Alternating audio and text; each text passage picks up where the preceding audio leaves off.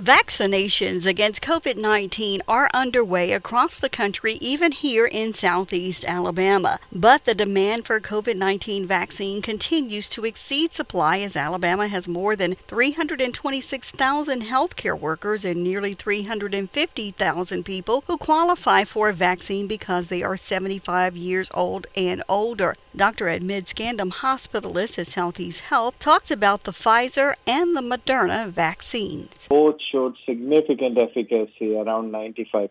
So that is where they are similar in terms of technology and how we are doing it. Now, the difference is one big thing which comes about is the cold storage. And the cold storage, even though the technologies are similar, the storage and distribution is different because Pfizer needs the vaccine to be stored at minus 75 degrees and Moderna needs the vaccine to be stored at minus 20 degrees. For Pfizer, it needs minus 75 degrees, which is probably colder than 50 degrees cooler than any vaccine we have currently used in the United States.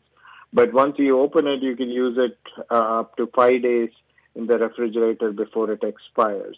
For Moderna, it is minus 20 degrees, which is around the temperature of a home freezer. So the Moderna vaccine can also be stored up to 30 days before it expires once you put it in the refrigerator. So long story short, Pfizer can be used in institutions who have the infrastructure to distribute after creating these kind of cold storages. So typically, hospitals like Southeast Health has it. Moderna can be used in smaller facilities like clinics and pharmacies. And, just because you don't have that kind of infrastructure, those freezers have to be special ordered and purchased to store these vaccines. The other difference is the dosage and the timing. So both of these vaccines are 2 doses. Pfizer is a small dose of 0.30 micrograms given over 2 doses, 21 days or 3 weeks apart. Moderna is about 100 micrograms, which are given about 4 weeks apart or 28 days or 1 month apart.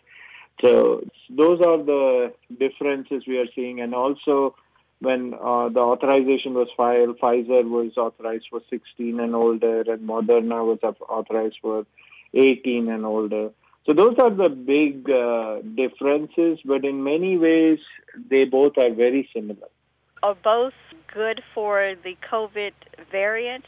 The information regarding this has been limited. Now, when we talk variants, one thing to understand is it is with viruses, it's not unusual to find variants. So viruses typically work by entering the body, entering a typical cell, overtaking their nucleus to form new virus particles and then burst open and then start the cycle each time. So each time when they are doing that, there is a chance for that replication because basically they are creating the same sequence over and over again. So each time you do that, there is a possibility that there would be a small mutation and that can form a variant. Now, and some variants are variants which cannot reproduce anymore, so they just die off, But these 2 variants in question are UK variant and South African variant. Now, the data regarding this is limited. One thing we know for sure is, especially regarding the UK variant, is that it has increased infectivity. The severity of the disease from what limited literature is out is not more severe than what we are seeing right now. However, it is easier to spread. So if it is easier to spread, then the chances of more people falling sick is higher and it can cause an increased burden on the healthcare system, which is already stretched out. South African variant is very similar in that regard. And again, literature is limited, but also what literature is saying is for the vaccine we have should have immunity against both of these variants. Now, only time would say as more information and data comes in, but so far it looks like They are either similar or close to the spike protein vaccine that we have. Pfizer vaccine is created with BioNTech collaboration with a company which helped generate this mRNA vaccine.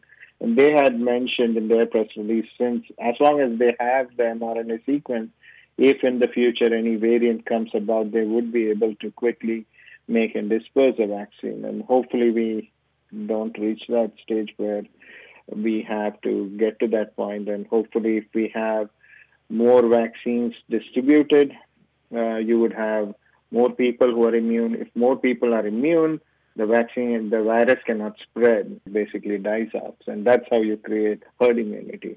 Are there any side effects to the Pfizer or the Moderna? So I can tell you that the vaccine site hurts. If you ever had a tetanus shot, it seems somewhat similar to that. But to be honest, me and my colleagues who got the vaccines, we were still able to work. We took some Tylenol and Motrin, a few doses a day, and we were able to get over that. You could also have systemic findings like maybe fever, a little bit of headache, chills, tiredness. Those are the common things we see. Now, when you compare the Pfizer, according to the data, you get the first dose, you are about 50% in a few days immune. But by the time 10 to 14 days out with like Moderna, you expect around 94% immunity, which is pretty significant in my regards. Right now, Southeast Health and the Department of Public Health, they're only issuing the vaccine right now to those that are 75 and older and also frontline workers. When do you think it will be available for the general public, maybe by the spring or the summer? Possibly. And, we are following the guidelines. So if you go to either Alabama Public Health or even to Southeast Health social media sites, you have links to to mention that. So when we started off, it was the frontline providers, who are dealing with COVID-19. While they are taking care of these patients, they obviously need to be immunized, not just for protection of them, but also for continued care of the patients as they're coming in. The second level was open for now 75 and older, where we are right now, including other frontline providers, including like EMS, law enforcement, firefighters. So the next step after that, if you look on ADPH, they keep it updated. And the next step would be the next high-risk population, and then so on and so forth. My hope is before summer, a significant amount of the population should qualify for the vaccine for sure, and that would be helpful. I'm Deborah Pearson reporting for Wolf News.